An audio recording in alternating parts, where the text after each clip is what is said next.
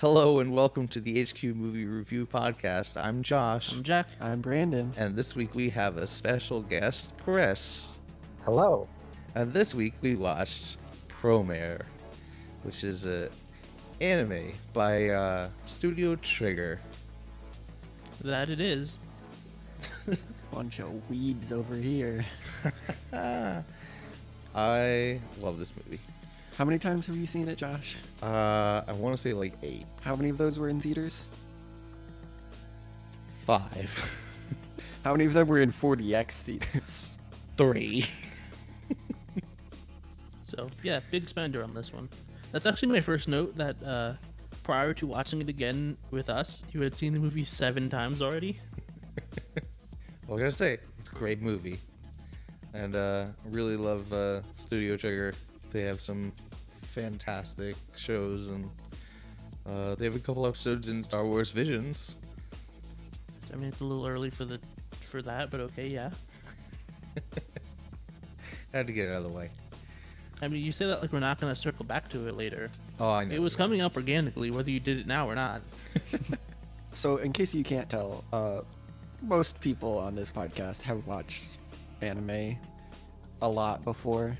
I think I'm the one who's watched the least anime, That would definitely be correct. Yeah. because I only started watching anime like 3 years ago. So, Yeah, I mean, I didn't really start until probably about 7 or 8 years ago now, but I've spent that time watching a lot. I started watching anime in 2004. Why did it just sound like an AA meeting? Because it is? Anime Anonymous. I was trying to come up with something else. The acronym does work. But Yeah? Sometimes your first idea is the best one. So, Promare, it's a good movie. You like Gurren Lagann? You like Fire Force? It's that. It's definitely just the fusion of those two things. Brendan, have you seen either of those things? I've seen some of Fire Force. Ah, the worst of the two. Yeah, it has its ups. It has a few more downs. See, because the few episodes that I had seen, it was mostly up. And I think it was some of season 1. Yeah, season 1 has some good points to it. plus a pretty rockin' OP. Oh yeah. Oh yeah. It's almost amazing. So, Promare, like most anime, have an opening song, and it's not like your traditional anime opening. It's more, it's not diegetic, but it's more integrated into the movie. They play it so many times. They do. And Josh sings it every time. But it's good, and it's great every single time. Like, have you ever seen Top Gun and they play Danger Zone like a million times? It's like that. Yeah, they actually have like a soundtrack of like 10 or so songs, but 3 of them get played more than 3 times a piece. It gets played twice in a single scene at one point. It plays, it ends, there's like 10 seconds of not the song, and then it starts again. I consider that still the same. They just went like, instead of just repeating the same thing, we're end it and then restart, but it's still the same. But it's slightly louder. Yeah. So, all right, well, let's go over the plot a little bit. So we've got a cold open. 30 years prior to the start of the movie, some really angry people explode in pink fire. Triangular fire. I mean, it's fire made of triangles. It is not itself triangular. Okay. Stop trying to visually describe things. This is an audio medium. So there's this cold open where you have no idea what's going on at the moment. There's just kind of it's like a newscast just describing the Great Fire or something. I don't know. It was some event The where name's not important. yeah, The fact is, a bunch of people exploded all at once, and the world caught on fire, and like, what was it, 50% of the people on Yeah. Earth died? It was Yeah. it was half the population died from all these people exploding. Yeah. And it turns out what's going on is the people that are exploding, all those people just have fire powers now. Once again, very, very much the Fire Force backstory. Yeah, it really is the exact same backstory. Interesting. But anyway, all of the people who have the fire powers now are just called the Burnished, which is a very, I don't know, unoriginal name, but weirdly original at the same time. I don't know. It's not creative is the issue. Yeah. What do? They burn. What are you gonna come? I don't know. They're kind of burny. They're burnish. I don't know. Yeah. Kinda Bernie. Kind of Bernie. Yeah. They're all relatives of Bernie Sanders. Here's how the burnish can still win. Wow. Oh, I'm just enjoying this because this is almost all new because I think I've only seen the show or the movie once. You And, watched like, it with me twice. I know you did. Well, for some reason, I missed like the first 10 minutes because someone got stuck in traffic, I recall. Yeah, you did. I was definitely there for one of those. That may be true. I was definitely in the theaters. Anyway, Okay. so after this cold open, right? It jumps to 30 years later, and it's another cold open. I don't think that counts as a cold open at that point. It's Yeah, no, just It the closed and then opened again. It's another cold open. But the That's not how movie that didn't works. end. That's not. It wasn't like, hey, that was Promare. Anyway, here's this new thing. Well, it's still a Promare. What a surprise! No, that's not a cold open. That's just another scene. So then we cut to like the main time that everything happens. The present. We're in present day. Yeah. And all the Burnish are considered terrorists.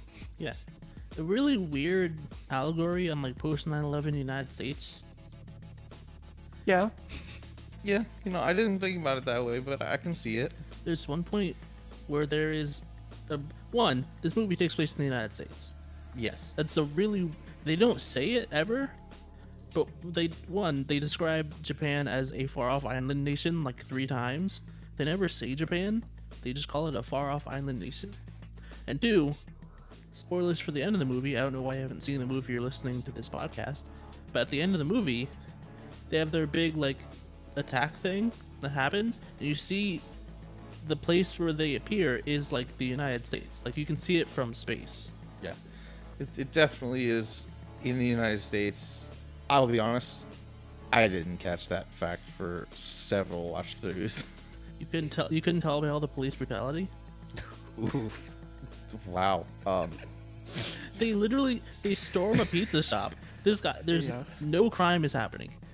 The freeze force rolls up into this like pizza shop, guns blazing. It's like, hey, that brown guy, he's a terrorist. And everyone's like, no, he's just making pizza. And like, no, he's a terrorist. Arrest him.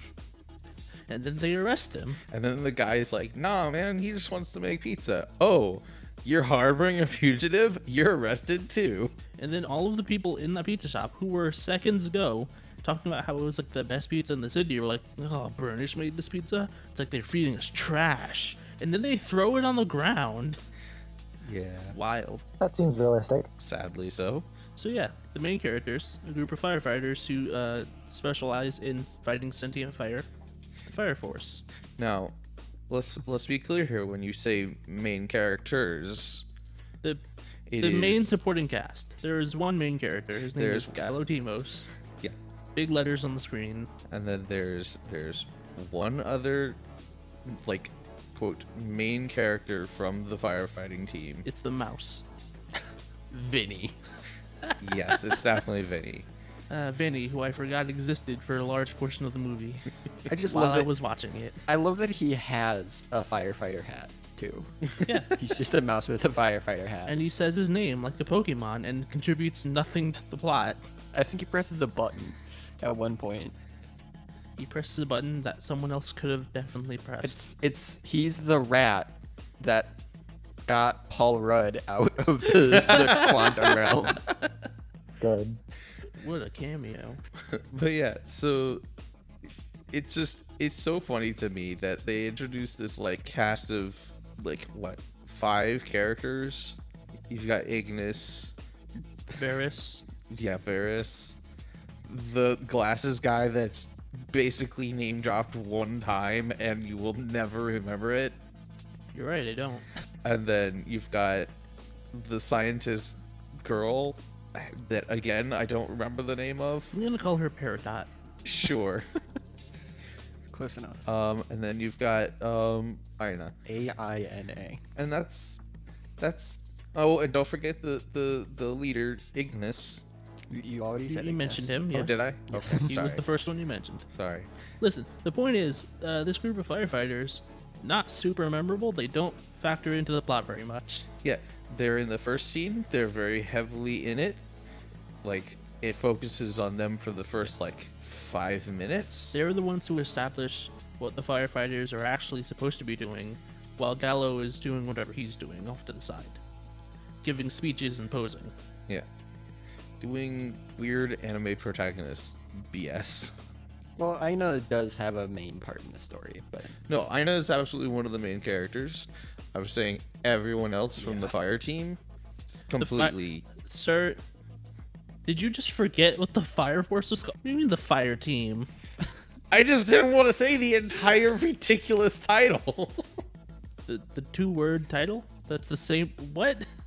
No, the actual name of their team is like Burning Rescue fucking Fire Force unit, whatever. I don't. You could have just said Fire Force, and it's the same amount of time. yes, but that's fucking trademarked. But talking about the show is not trademarked? Yeah. Okay. I'm going to leave. No, I can't call it the name of another show. The, But anyway, they do have the stupidest long name that no one will ever remember. It's really more of a joke than anything. yeah. This movie plays around a lot with the tropes you expect to see from, like, an anime fight movie. Yeah. like the trope of camera angles in anime that only Aina gets. Yeah, I don't think they were playing with that one. Yeah, That's just that one was very much like, oh, we have to include this. they didn't even hang a lampshade on it. They were just like, no, we're just gonna do it straight up. She's piloting the airplane ship, whatever you want to call it. It's more like a spaceship than it is an airplane, but regardless, It's- it's, propellers. It's one step below the Darling in the Franxx pilot positions. Yeah, because there's not someone positioned behind her. Yeah. That's literally it. That's the only For difference. most of the movie. she's practically on all fours piloting the ship, and they choose the best angles. That's sarcasm. At that point, any angle is definitely one of those camera angle in anime. They could have given moments. her like an Iron Man helmet angle where you just see her face, They absolutely could have. but they didn't. I know. And Yeah, it's why would they do unfortunate. that? It's very unfortunate. It would ruin all the gratuitous anime camera angles that they could do. Yeah, They felt the need that they had to include a fan service character and like, sequence. we need somebody to sell the toys. All right, the figurines, Exactly. the figurines. Yeah. So with that little, blemish, I would not say it's little. okay, it is bad, and I'm not saying that it's not bad, but in comparison to other movies that I've seen, it's not anywhere near as gratuitous, It's an issue in anime as a whole, and that Yeah. is absolutely correct. and it probably just stems from in Japanese culture it hasn't been brought up as a huge issue. Well, no, the thing about that is that it is an issue. Most people aren't really huge fans of fan service because there are other things you can watch where it's just that if that's what you're looking for. Yeah. The problem is that the people who really spend the money on like anime are the people who buy the DVDs and the figurines and those weird like really squishy like wrist mount pads for your mouse. The mouse pads. Yes. Boob pads. I wasn't- Yes. Yeah, those are the people who spend the money, and so those are the people who decide with their money what anime like trends get like dropped and picked up and continued. And they like fan service. Yeah. They're the fans it's servicing. Yeah, it's quite unfortunate for the people who just want to enjoy the content. Yeah. But anyway, I will say at least they limited it somewhat. Yeah, it was not very much of the film. It's like 4 shots total throughout the whole film. Not good. But hey, it's real easy to edit just 4 shots out. Relatively, yeah, I suppose. Anyway, so we got Gallo, and he's The dude with a firefighter soul. His burning soul. he's He's an idiot. he's an idiot. He's also just Kamina from Gurren Lagann. Yeah. He is Kamina that's been reincarnated into Fire Force. Yeah. I will say, Gallo being an idiot, or being called an idiot, is a running joke. They call him an idiot no less than 17 times in this movie. I can't believe you counted that. That is I did. amazing. Did you count the time he calls himself an idiot? I did, yes. Okay. You have to. This almost should be doubled. But yeah, his 2 main characteristics as a human being are idiot and a firefighter soul. Of which he will tell you. At length. Yeah, exactly. He had a slideshow prepared. Yeah, his far off island Asian Matoi slideshow, which is so fucking ridiculous. But it's so anime and it's great. So they get the fire, they're putting out the fire. They get on the roof, find out that the Burnish, Not just the Burners. that's true. Mad Burners. Capital letters. It's a terrorist organization. Yeah, the actual terrorists were the ones that lit this fire. Gallo is comically launched up to the top of this building via firefighter like ladder / cannon. It's a cannon designed to look like the firefighter ladder, which is actually quite a clever design Yeah. for their giant sci-fi like firefighting truck. And also, all of the guys on the team besides Ignis have these like firefighting mechs that they pilot. That's an important factor that we did kind of leave out. That he's not just being shot out of a cannon Yeah. in I a burning mean, building. It's not like clown style where you shoot him out of a cannon into a net. He's in like a mech thing that gets launched out of a cannon so they can fight the sentient firefighter. Yeah, and then they launch him unexpectedly. He goes too high, and then crash lands onto the top, and everyone thinks he's dead. He gets up because he's a dumb anime protagonist, and he's always fine. Can't die because he's too dumb. Yeah, Too dumb to die. too dumb to die, too dumb to get sick. There's a lot of too dumb to things with anime protagonists. Unless it's raining, then they'll definitely get sick. Yeah. So anyway, he gets up to the top. They start rescuing the people who were trapped on the roof. Once they've been evacuated, Mad Burnish show up, and Gallo ends up, taking out the two The 2 lieutenants whose names are unimportant. generals. They were generals. Their rank is also unimportant. No one else has a rank in this entire organization. They could be captains. They could be anything. It does not matter. It is literally the leader and the 2 other guys. Those are the only leaders of the Mad Burners we see in the entire film. Everyone else is a grunt. Or like a civilian. They're all Goombas. Wow. Essentially. You've got Bowser Jr., and One other Koopaling. a different Koopaling. We'll say Roy. Yeah, that's fair. And then everyone else are Goombas. So after the 2 generals are very, fairly easily and quickly, dispatched. Oh, weird. That was weird.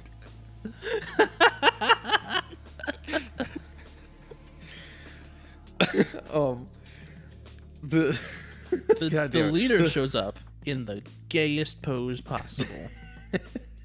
I mean, I wouldn't say the gayest It's pose not, possible, but, but, like- it's definitely gay. Straight people don't sit like that. Yeah.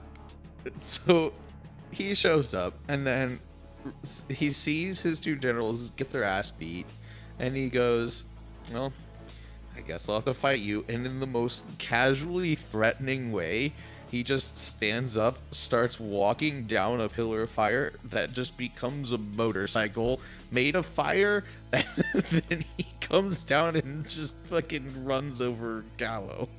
And then they have a cool fight. We don't need to hit all the points of the fight. It's a cool anime fight. Just Watch the movie. The biggest thing to note about this anime fight is that fire can literally become anything and do anything. If you are a Burnish, you can make it into anything. Yeah, he can make a sword, he can make a suit of armor, doesn't matter, he can pretty much do anything. So, spoiler alert, leader of Mad Burnish, he loses. And in the middle of Don't this... look at the spoiler. It's like 10. It's less than 10 minutes. Okay, of the movie. alright. Also, there's gonna be a lot of spoilers. I feel like people know Yeah, that. we're just All talking right, about fine. the movie. Fine. Okay, fight's over. Leader of Mad Burnish loses. In the middle of the fight, you find out his name. He's like a relatively young-looking guy, and he introduces himself as Leo Fotia. Full name every time. Yeah, every single time. Gallus introduces himself, and they like They have a little meet cute. It's very Yeah. nice. they exchange contact information. And then the bad cop shows up. Yeah. So then Freeze Force shows up. The Frieza Force shows up, led by Captain Ginyu. Close.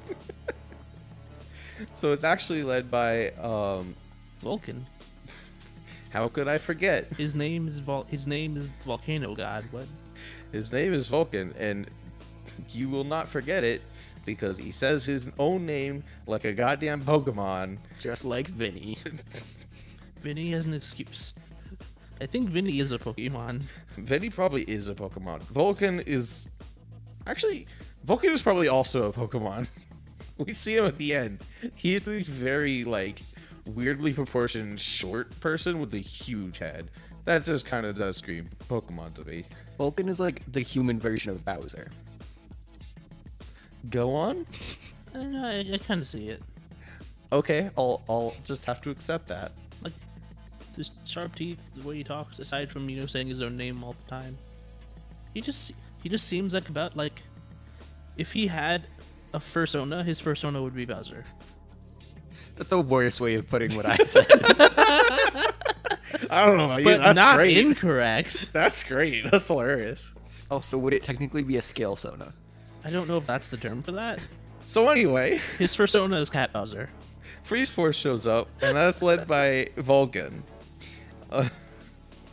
Vulcan basically takes Leo and the other two generals and just brutally beats the shit out of them and throws them into the patrol car. After they've already been cuffed. Yeah, they are completely cuffed, hand and feet, and he, especially Leo, he, kicks him up into the air, smashes him down, and then off the rebound on the ground, kicks him into the vehicle.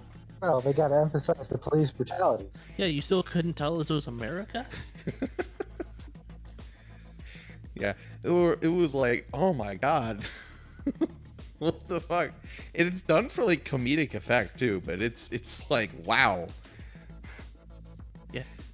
Anyway, after that, They go get pizza. Vulcan is very quickly established, in case that wasn't enough, established as the one of the main villains of the movie. He's a minor jerkwad. He's a major jerkwad. I mean, he's a major jerkwad. He's minor in the scope of, he's a henchman who has a name, and he's just really excited to have a name. Sure.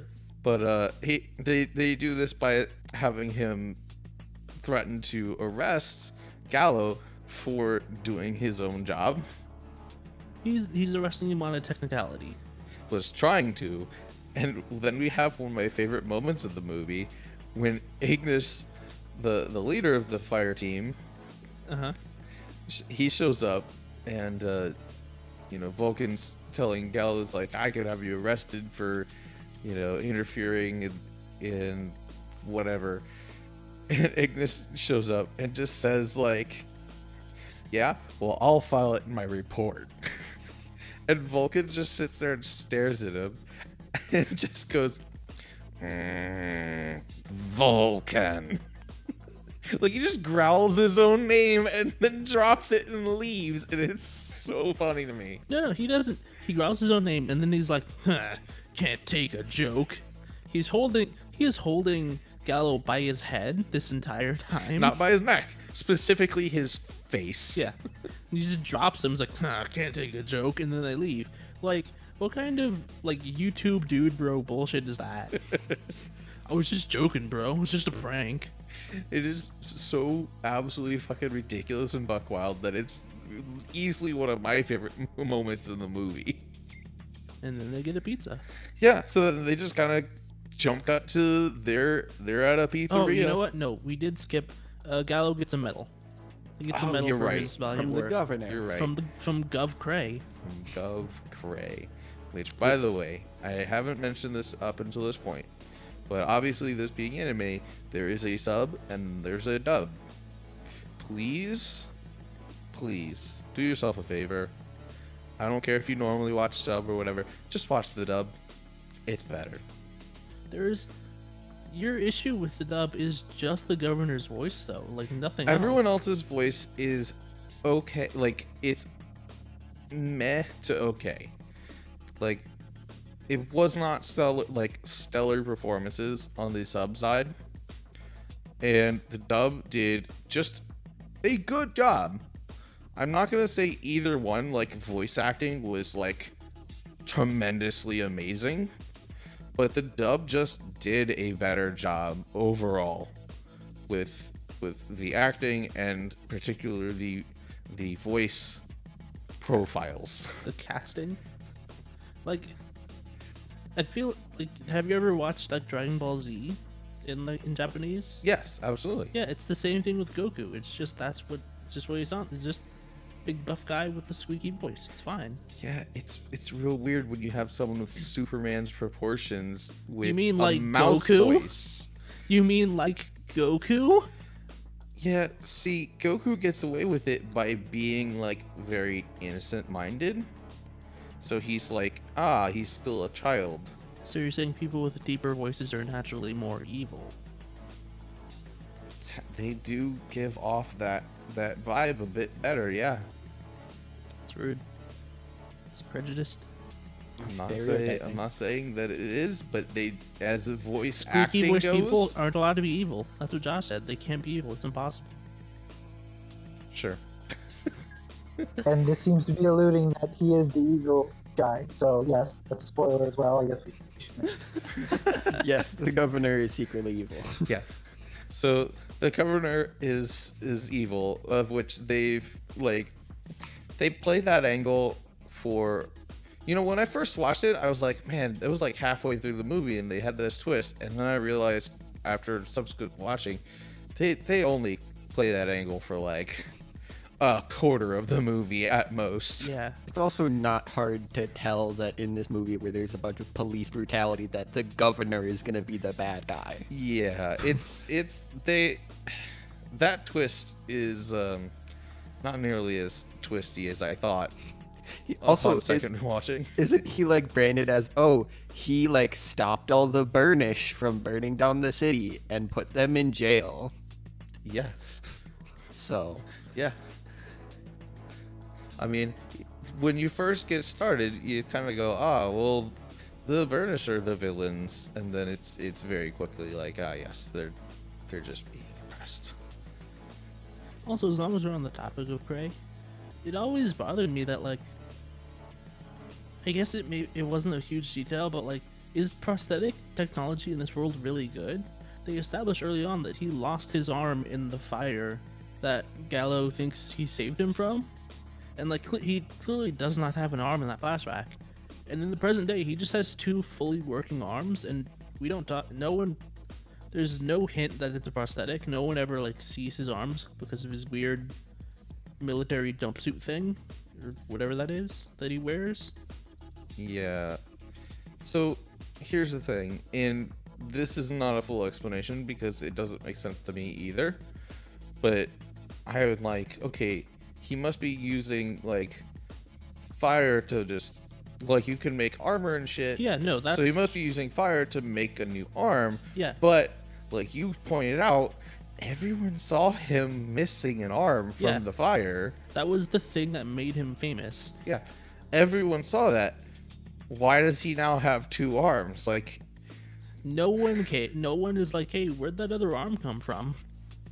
yeah, Do they just have automail in this world also and we never see it?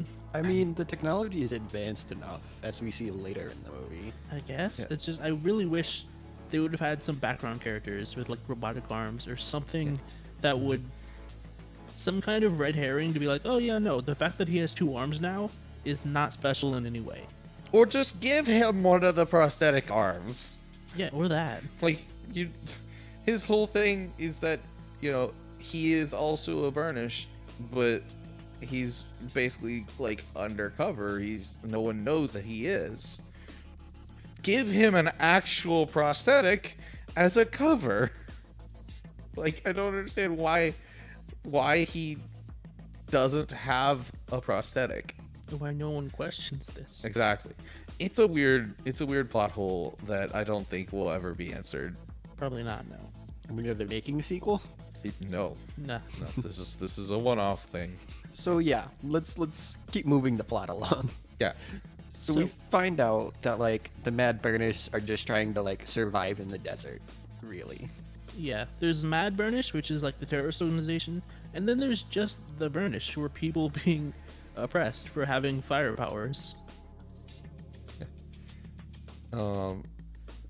So after the pizza guy gets arrested, it kind of cuts over to Leo and the other Mad Burnish in prison, and they find out like, oh, the Burnish are dying because they've been experimented on and some other stuff, and then they just break out.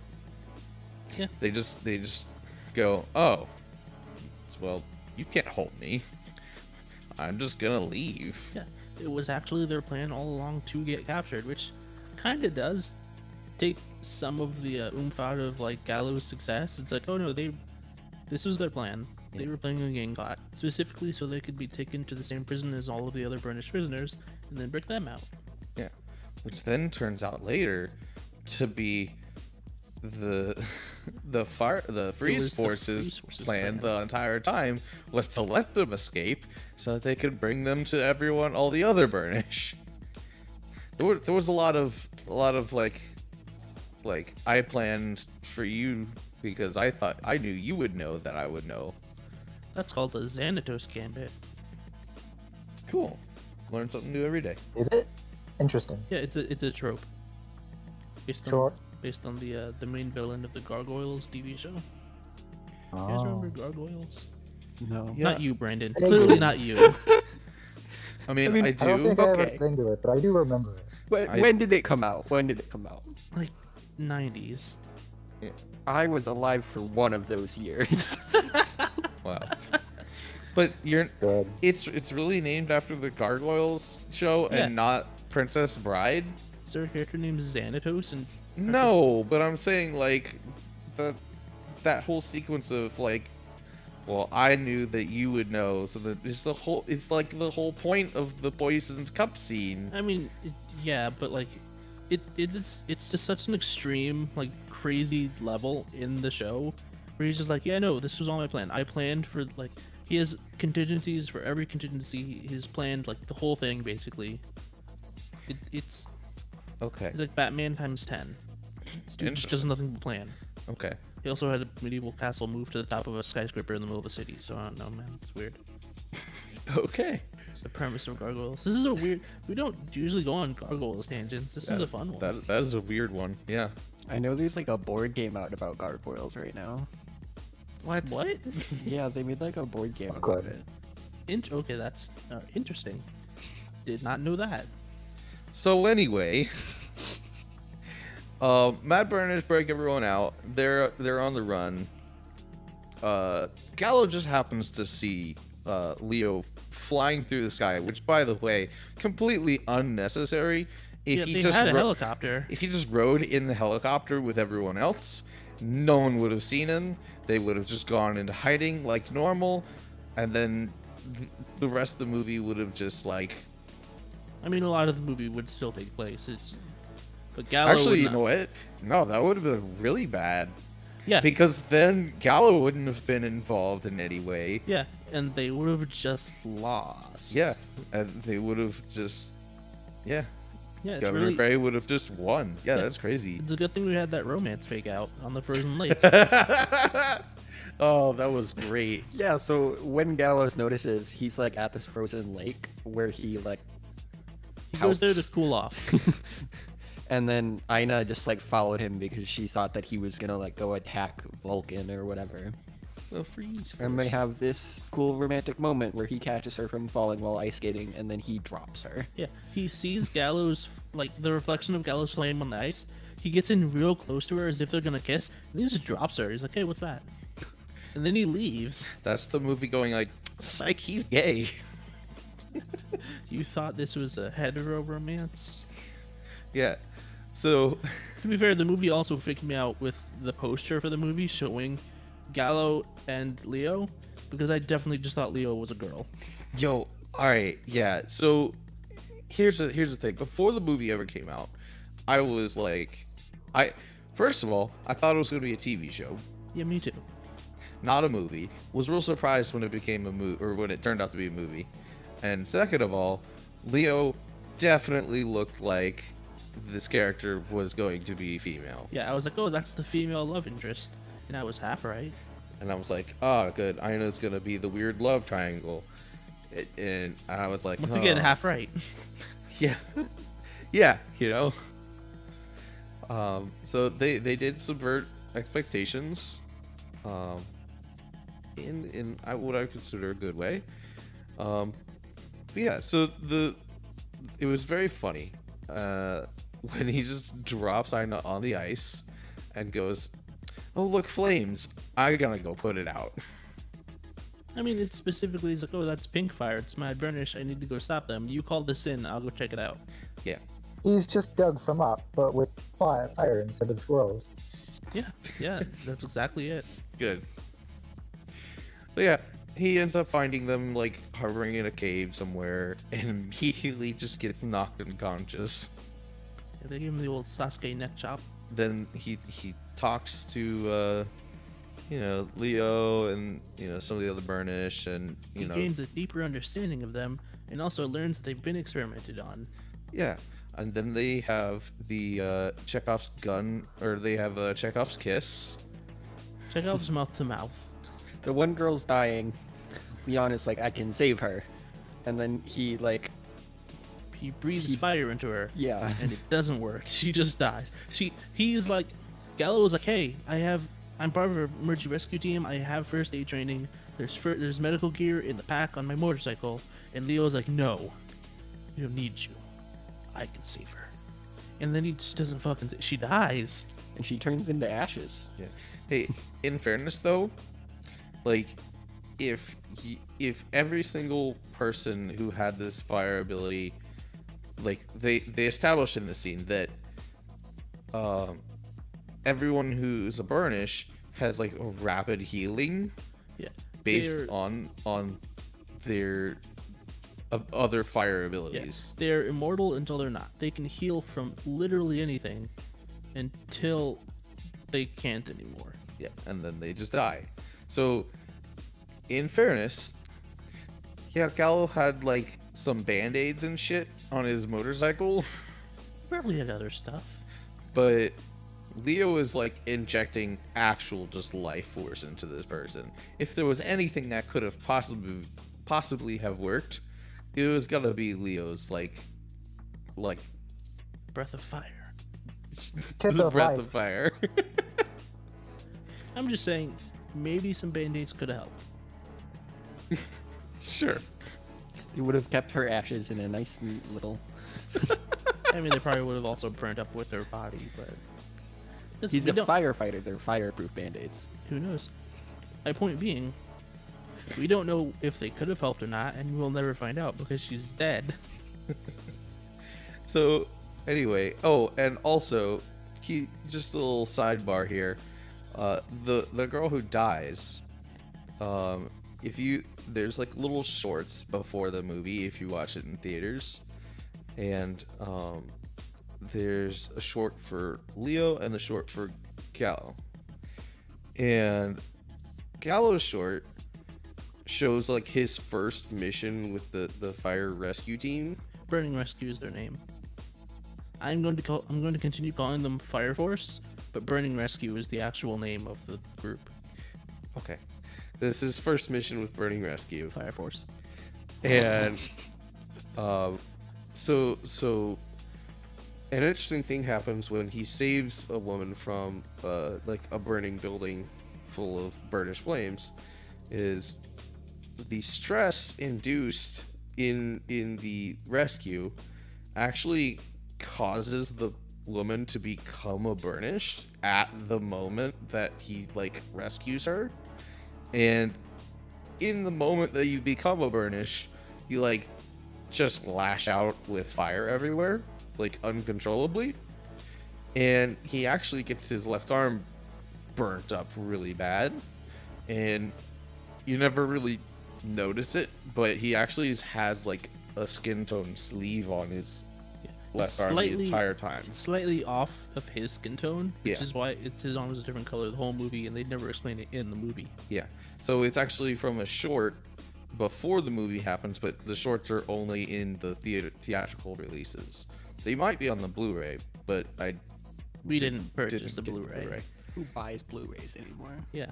So anyway, the sidebar here is that the woman who dies is actually the same woman who became a burnished and burnt Leo's arm. Yeah. And Leo does not remember her. Oh yeah, that was Or not Leo, Gallo. Gallo.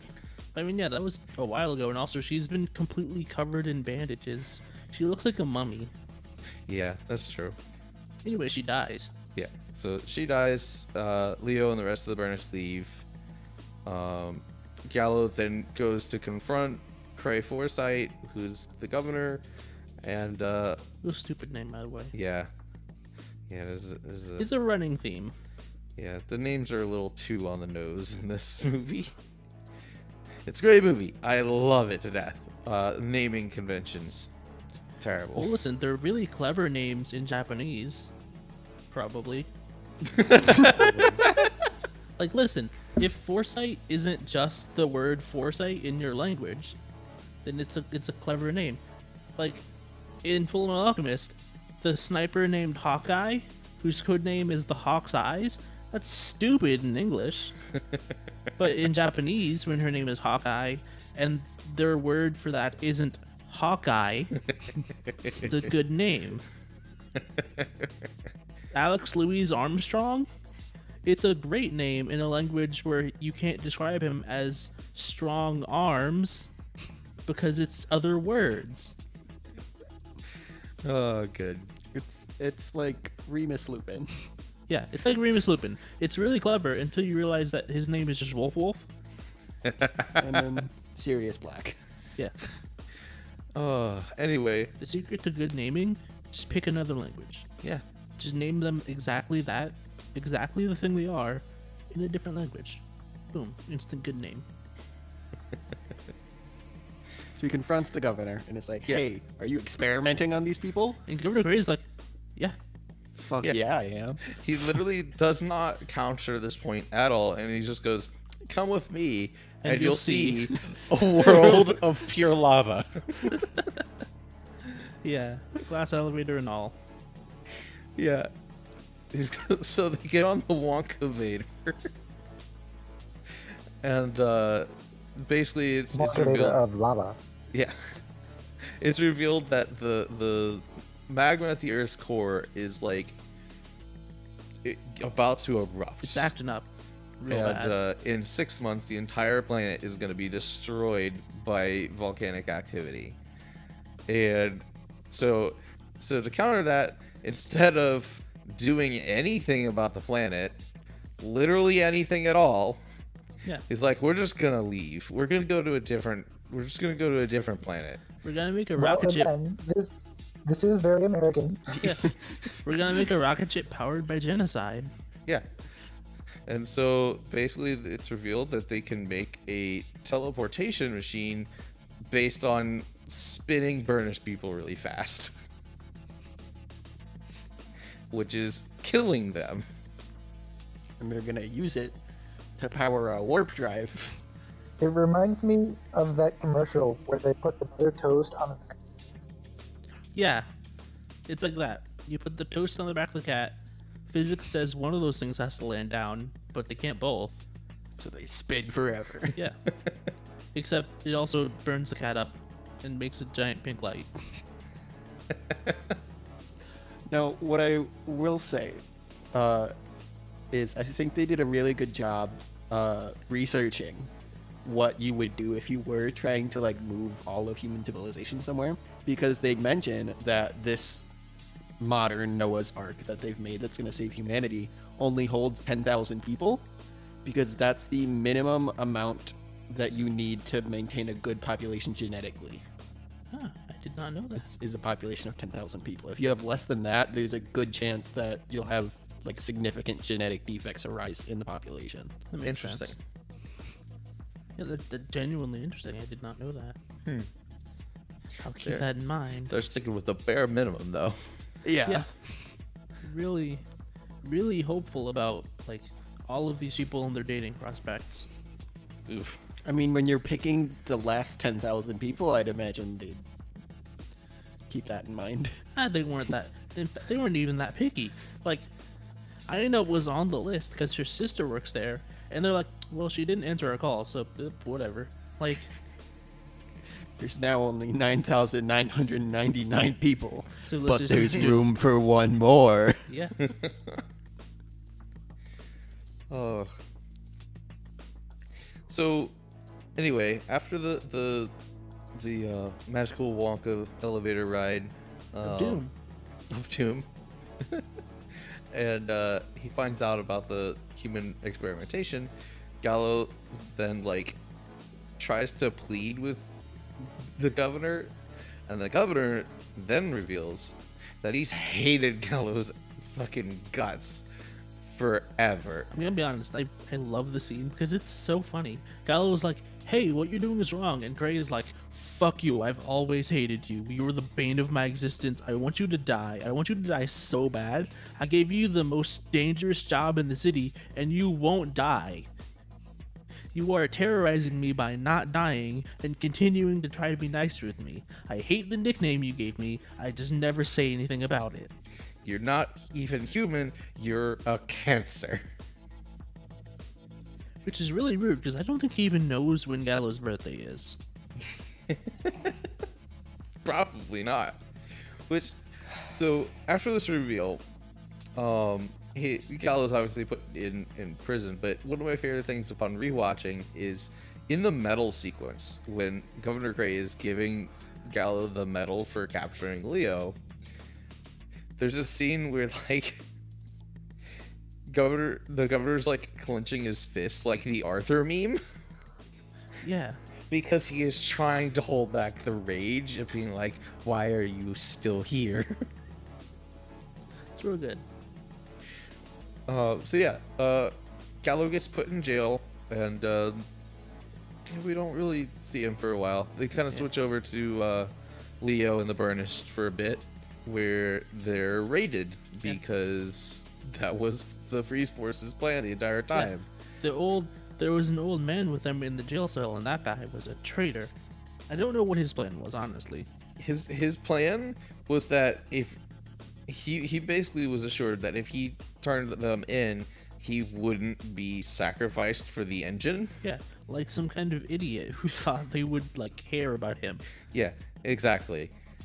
Because he's a fucking dumbass, selfish idiot. Anyway, one of my favorite things about that character is that he exclusively enters frame by sliding. And if you're watching it, he always he's never just like on the screen when they switch to that camera angle. They switch to the camera angle and then he slides on. Doesn't walk, doesn't anything, it just literally just like you could put a slide whistle on it and it would fit so perfectly. It's a visual metaphor for how slimy he is. Anyway, he dies first, and that's good. Yeah. He deserves it. We don't know if he dies. Even at the end, we don't see him ever again after he gets caught. Well, like here's the thing. He betrays them.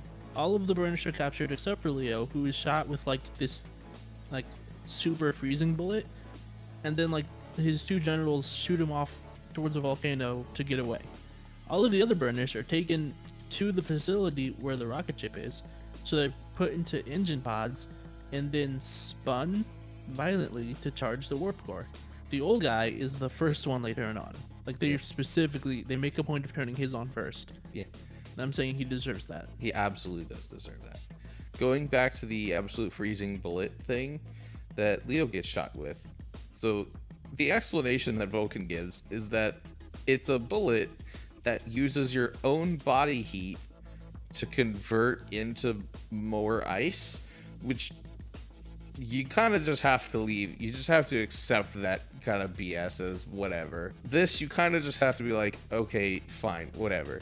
However, given that logic, and the two generals hear the explanation for this, mind you. To get Leo away, they launch him into the greatest heat source in the local area, directly into the volcano, giving Leo the worst possible odds of escaping from this bullet that feeds on heat. They're not smart. I just think it's absolutely hilarious every single time I watch it, because it's like 10 seconds after the explanation. It's like, hey, here's a bullet that uses your own heat against you. There's like their option is, we're gonna shoot them right into the volcano. I mean, I feel like it was they shot him, and there happened to be a volcano over there. I mean, If it's using your own heat, maybe they think outside heat will help. I don't know, but it does end up working out for them, because the only reason that Vulcan doesn't go after Leo is that they can't stand the heat of the volcano. So it does end up working out. It's just, it is still funny to me every time that their logic is, yes, the thing that feeds on heat, let's throw him into the fire. But it works. Yeah, so it works. And all the Burnish are captured and put into the engines, except for Leo. And Leo ends up just kind of overpowering the bullet through sheer brute force. I will say, before we get to that, Power of will.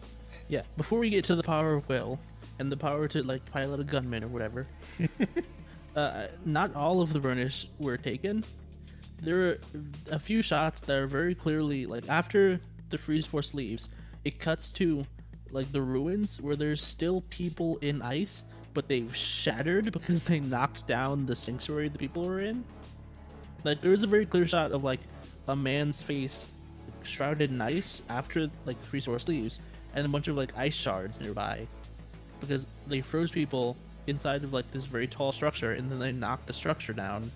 Yeah. So some of those people just died because they were shattered on impact. And they also explicitly show you this when they freeze like 4 people, and then all 4 of the frozen capsules like fall down, and one of them gets run over, and Vulcan goes, hold on, we need them for our fuel.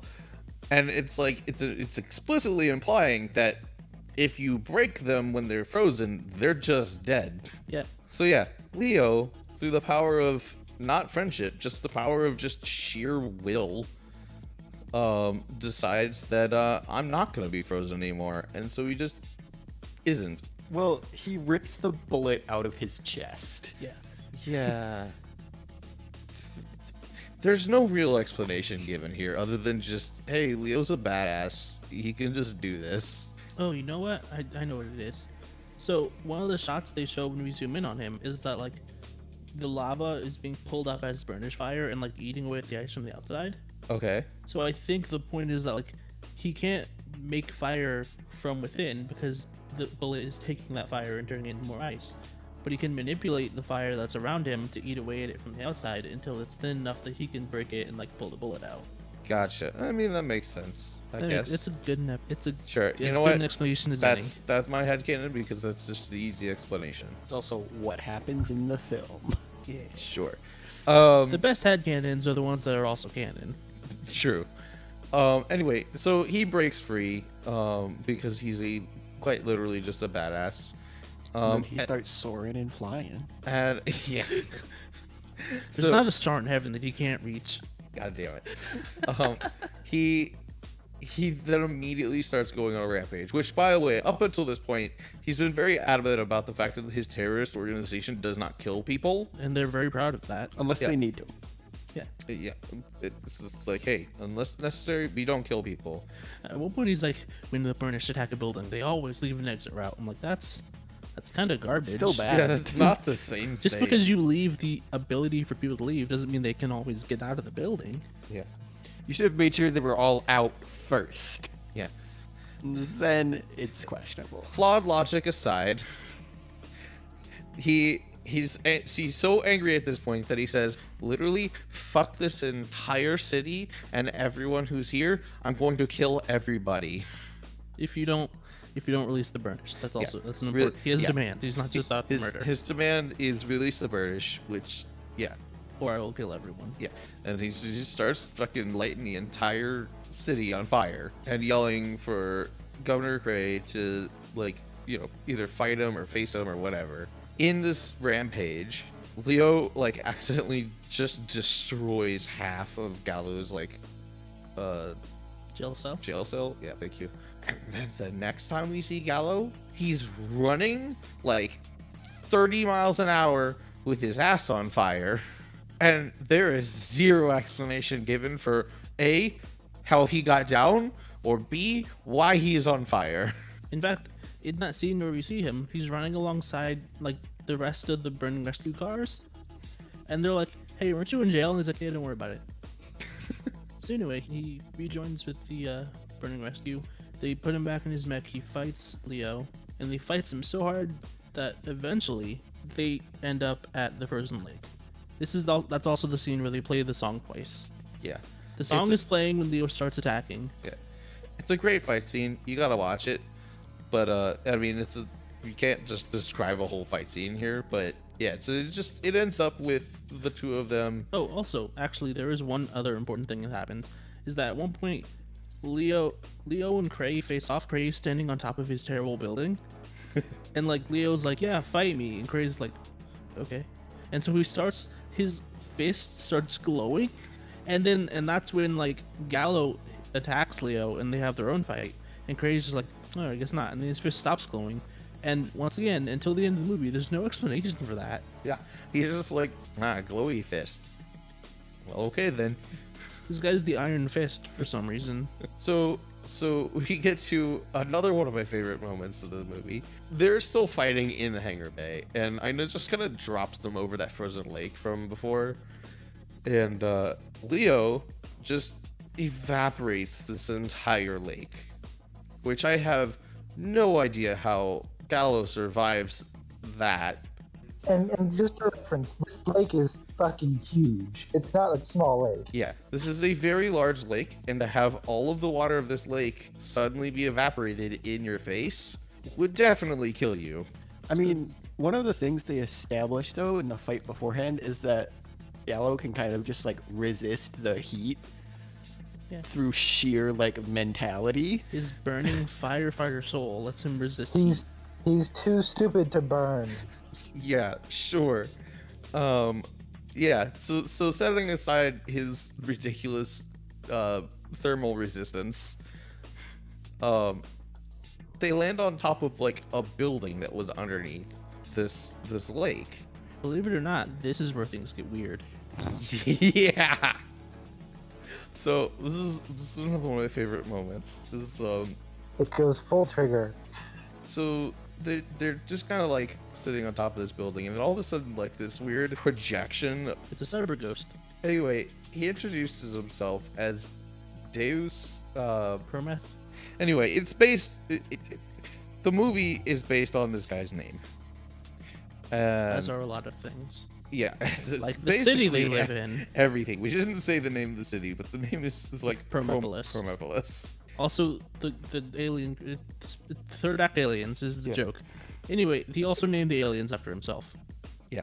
So anyway, so he takes everyone down, like into the little building or whatever, and Deus like introduces himself and shows them all basically the history of what actually happened with himself and Cray Foresight, where Deus was the real brains behind everything, coming up with, you know, all the technology and also the discovery of the Promare, which is the name of the alien race that happened to just like magically accidentally teleport into the core of the planet.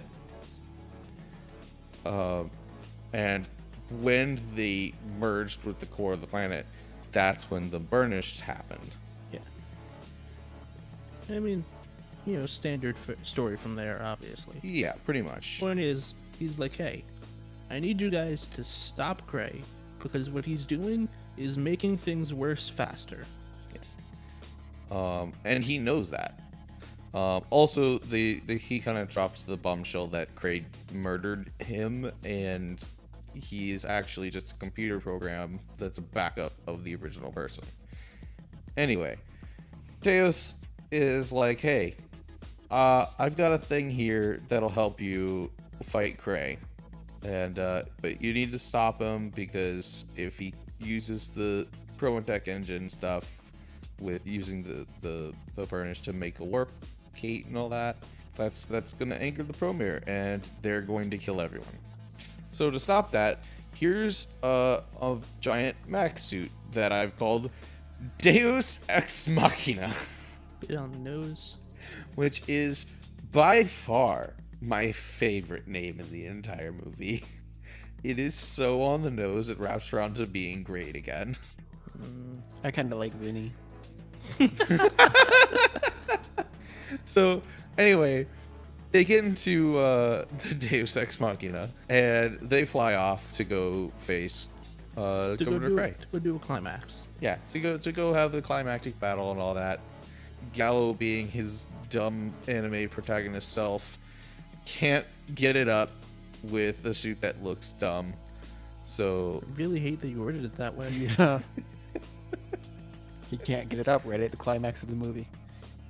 he has to have Leo like make a cool suit of armor out of like the Promare fire. So the suit of armor is wearing a suit of armor. And it does look cool. Yeah, it's just Gurren Lagann, Yeah, it is just Gurren Lagann. but with less faces. A little bit of Naruto going on with the double armor. Yeah, it's also a Naruto. It's a Naruto. Yeah, it's a Naruto. You know, it's a. What are you, Naruto. my mom? Anyway.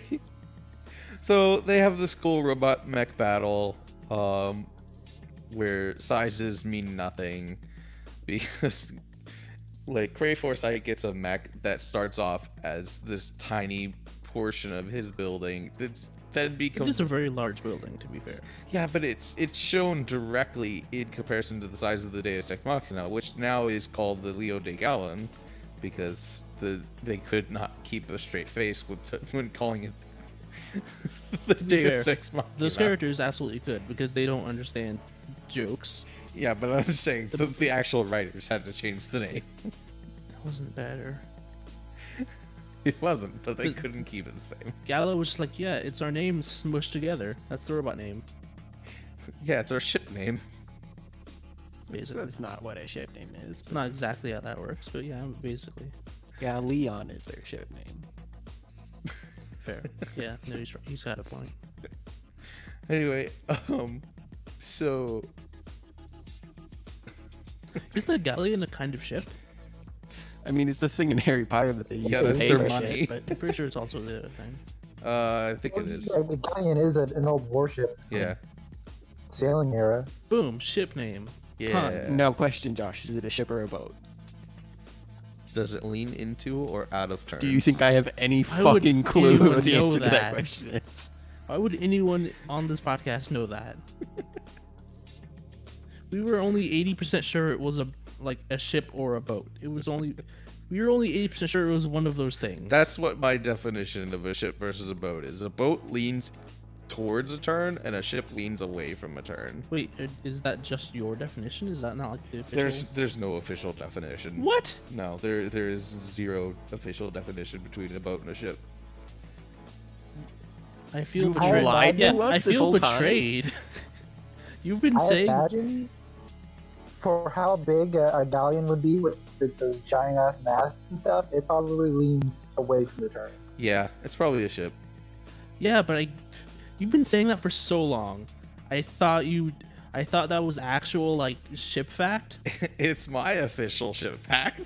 It's a rock fact. It doesn't mean anything. It is actually a ship, looking it up. Basically, if you're trying to imagine a galleon, imagine any massive ship from Pirates of the Caribbean. Yeah, Gotcha. All right. I'm actually legitimately upset about this like ship boat thing not being a thing. Yeah, there's no official definition that I'm aware of. But Why- you told it to us like Yeah, it was. You said it like it was a fact and we believed you. I will correct you. Every time I've brought it up, I have stated that this is not official. This is my opinion. You have not. You have not once ever every said that. single time I've said it, I have always not prefaced. I've always tacked it on to the end, but I have always mentioned it every single time. Was it like really quiet and no one heard you? Nope, I always say it. Okay, who heard you say You it? you forgot it. Is This that- was years ago. I've been saying this for You're years. literally gaslighting me right now. I've actually never heard this before, so. This is what gaslighting is. Well, no. I mean the actual ship versus boat. This is the first I've heard of it. I No, yeah, know. no. I get that's what you're saying. I'm just this is also an actual very good definition of. This is almost a better definition of gaslighting than the actual like gaslighting thing with the light. Good. So, according to a few different sources that I've read, it's literally just the size. Yep. A significantly big one is a ship, a smaller one is a boat. Yeah, but what is the actual definition? At No, what that's it. point? At what point does it become? It's just generally like the size. Is it 30 feet, 50 feet, 100 feet, 1,000 feet? Yeah, it's 1,000 feet. That's what it is. It's 1,000 feet, Josh. You're right. It's probably weighed in tons. See, the point at which a ship leans into or away from a turn, But that's stupid. Who knows which way it goes? you watch it. You watch it turn. Does it lean out? It's big I'm- enough. It's a ship. I am pretty sure they can't make that judgment while it's still being built. Yeah. You absolutely can. Believe me. This is one thing I can say with 100% certainty. They know every single thing about a ship before they ever make the first one. Okay, hear me out then. If it's based on size, which way it like leans in Yeah. a turn, there has to be a size where it doesn't lean. What is that? Okay, that's like saying, yeah, if you cut something with a knife, it's always gonna go on one side or the other. There's gonna be a point at which it's gonna land perfectly on the knife. And It's like, okay, yeah, sure. Or like have a coin flip. There's always gonna be a point at which it lands on the edge of the coin, but it's Hey, buddy, the rarity of the fact doesn't negate my fucking question. Answer it, shipman, you call it boatman, ship boatman. you call it a bip. I'm glad. Sucks. So I've been trying to read so many different things, trying to figure out where this distinction is. And there's this quote from a man named Isaac Taylor, who wrote a book called The Ship or Sketches of the Vessels of Various Countries. This is from 1834, and I'm finding this on Merriam-Webster.com because they're talking about how you could ask like 100 different people and you could probably get 100 different answers. This man said, or someone was talking to him, and they said, "What do you think is the next gradation between a ship and a boat? Why is there no like in between?" And he says, "We are not come to a ship yet. We have only spoken of such sorts of vessels are moved by paddles or oars." So there's no distinction. If I put a sail on a rowboat, is it then a ship? You just called That it a is rowboat. Fair enough. It's literally the only common thing is that the larger ones are ships, but we don't know the line. Yeah. See, that's why I like my clear definition of A. How does it turn? Because that's a clear point of like it's not just a length measurement, but it's a mass and like displacement measurement. Well, my problem with your definition, though, is wouldn't that depend more on the center of mass Correct. than the actual mass? Correct. Yes. If it's got a lot of lower ballast, then it's going to turn different than if the ballast is up high. So the difference between a ship and a boat is where the center of mass is. You kind of, yeah, but so like the thing is about like displacement in water, the CG. This is a terrible fucking movie Yeah, podcast. but my point is more that it's going to be different depending on how the specific ship is loaded out. Like you can change the center of mass on a boat. Yes. I have found there's a website called findacrew.net who also had this whole discussion, and I think this will definitively draw the line. Okay. When a ship sinks, you get in a boat. When a boat sinks, you get in the water. Accepted. So for the first like couple hundred people, the Titanic was a ship. For the ones who didn't make it, it was a boat. That is great. Goodness. Accepted. Anyway, Promare, right? So, Promare. Where the fuck? Oh yeah, so we're in the mech battle phase. They're fighting. They're fighting, and they're throwing out some hilarious names for everything. Every attack gets their own name. Every device or weapon gets a name. Yeah. And the best part is the names themselves are diegetic. The names appear in the air, and they actually crash to the ground with the other debris and stuff, like they're actually there. It's very stylish. It's great. I It's love a very it. stylish movie. I will say, in 40X, that fight hurt. Oh yeah, they hit you with like a kidney punch in the middle of one of those. It's In the middle of a lot of those. It almost took away from the movie. It was so bad. I will say though, if like it ever returns to 40X theaters, I would recommend watching it. It's Absolutely a good it is time. a fun experience. You don't realize how much spinning there is in this movie though. Until you watch it in 40X and your chair is just slowly rotating for 5 minutes. It's so good. Also, and this goes through with any 40X movie, unless you like being tickled Yeah, no, on the back of we're your jeans, leg, wear long pants. wear long pants, please. Just do yourself a favor. I don't know why The it's ticklers are included. never worth it. The ticklers are terrible. Anyway, so mech battle, and then they just kind of have like a stalemate at the end. They get out of their mechs, and then it's revealed that Gray is also a burnished, and for some reason he's way stronger than anyone else, including Leo. I think it had something to do with like willpower, like the willpower it took to like keep his power like under wraps that whole time. Because part of the explanation for why that woman died earlier in the movie is that like, hey, burnished need to burn things, otherwise they just die. Like your power, you have to burn things to survive, but like you also need to like work on controlling it and stuff. So the whole thing was he was constantly making like his arm out of burnished fire. So he was constantly using the power, but he was also constantly like keeping it under wraps. Okay, I can see that. It's like if you're constantly flexing a muscle and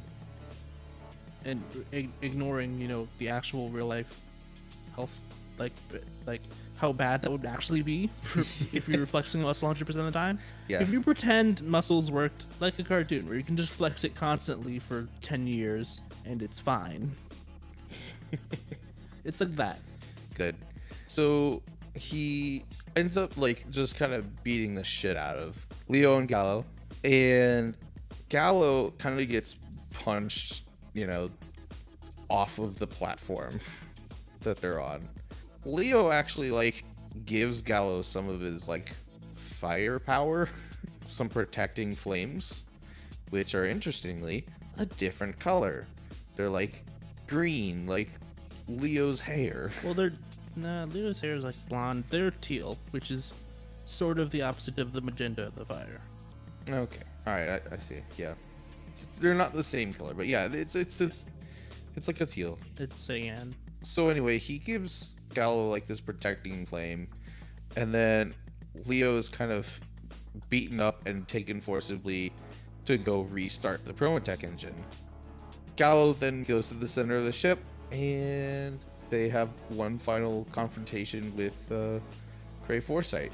So Gallo rescues Leo, but after like having a great sequence where he just like punches out Cray Foresight's lights, and then Leo's like, because he was sustaining Josh, does he put out his pilot light?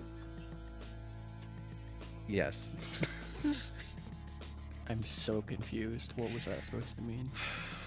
I'd have to go into explaining what a pilot light is. We can do that after the podcast. Anyway, It's not a thing people in Florida have. yeah. So after punching Cray into unconsciousness, Leo's body has been like half disintegrated, and then they have the conclusion of Chekhov's kiss, and Gallo ends up restarting the heart of Leo with some good old mouth to mouth. I want to make a kickstart my heart joke here. I don't know how it fit in. It just feels like it goes there. Or restarting the pilot light? Yeah, I guess, man. Okay. Anyway, If you can work that in one more time, it'll be funny. We'll see. and so the conclusion is, hey, we need to burn everything, but Gallo, we need your fire-fighting soul to stop us from destroying everything. Yeah.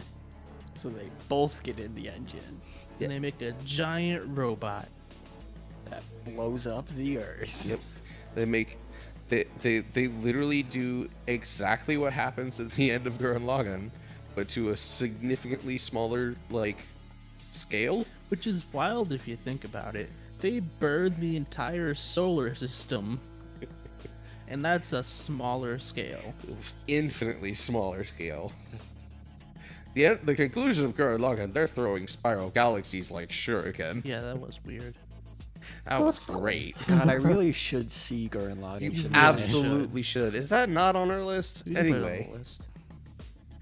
So yeah, then they got a moment where their fire lights up in the shape of a heart. It's Or great. pilot light? There it is. Rule of 3, baby. We got there. Awesome.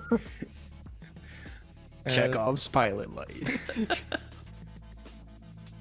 And yeah, so the movie kind of ends with all the Promare going to go back home because I guess they just needed to burn. They needed to finish their combustion. They were stuck. Yeah, and so they finally get to go home, and all the burners lose their powers, and then that's the end of the movie because we're definitely not going to go into the social impact of suddenly all the people that have been, oppressed and everything are just normal people again. Yeah, definitely we're not going to touch that.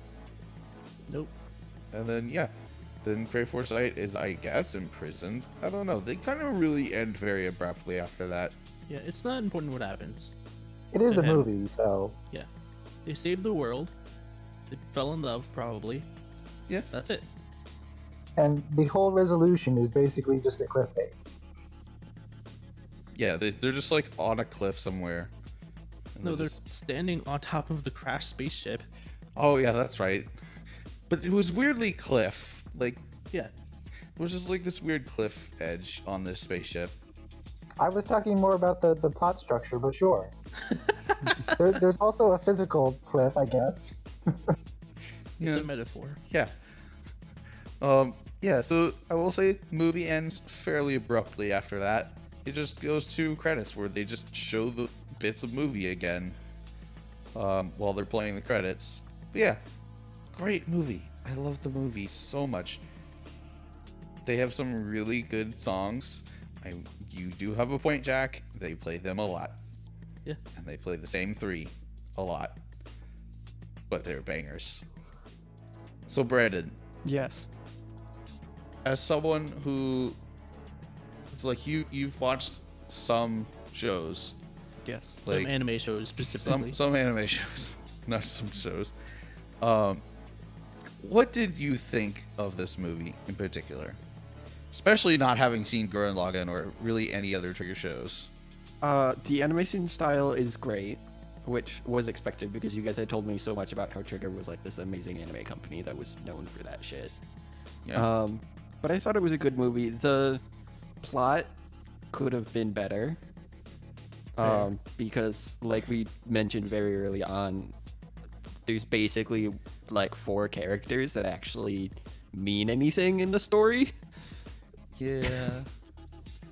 And some of it's a little, and then this happened, and then this happened, and it moves very quickly Yeah. because it really is just one anime show just made into a movie instead.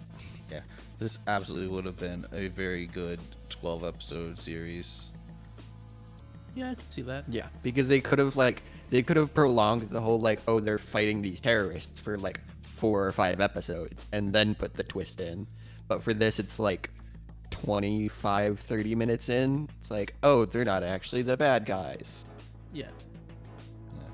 Burning Rescue has one encounter where they actually like do their jobs normally, and then from then on it's just a movie plot. Well, I feel like this podcast has gone on plenty long. Are there any final thoughts on the movie aside from what we just talked about? I will say, of all of the ridiculous names, I think Genocide Cultivation Beam is my favorite. Because there's no reason for genocide to be in the name. Yeah, it's a, Right. He explains. terraforming. Yeah, he explains, hey, this is a laser that turns stuff into dirt, so when we get to the new planet, we can farm. Why is genocide in the name of this weapon? Well, because it's powered by the genocide of the Burnish. I don't- Obviously. I don't think it is. I think that's just one of the things the mech can do. Generally, people committing genocide don't call it genocide until like a lot later. Yeah. Yeah, So that's just how Usually fucked it's not Cray even them Foresight calling is. it that, but yeah, there's that. yeah. So that's. I think that's a good microcosm of this movie. Is that just the fact that the main villain, moments after telling Gallo to stop giving things stupid names, spouts the name of his supposedly peaceful, like life-giving weapon. Admits to genocide. Openly admits to genocide. Yeah. That's this movie. Right in a nutshell. Good. Alright, well, this has been Bromare. Find us on all your normal podcasting Yeah. apps. We're on Facebook, Apple Podcast, iTunes, not iTunes, Spotify though, and YouTube. You can find our page on Facebook. You can't find the episodes on Facebook. Links. Alright, good night, everybody. Names. Who have you been? Who have I been? I have been Josh. Yeah, I've been Jack. I've been Vinny. And I've been Chris. Good night, everybody.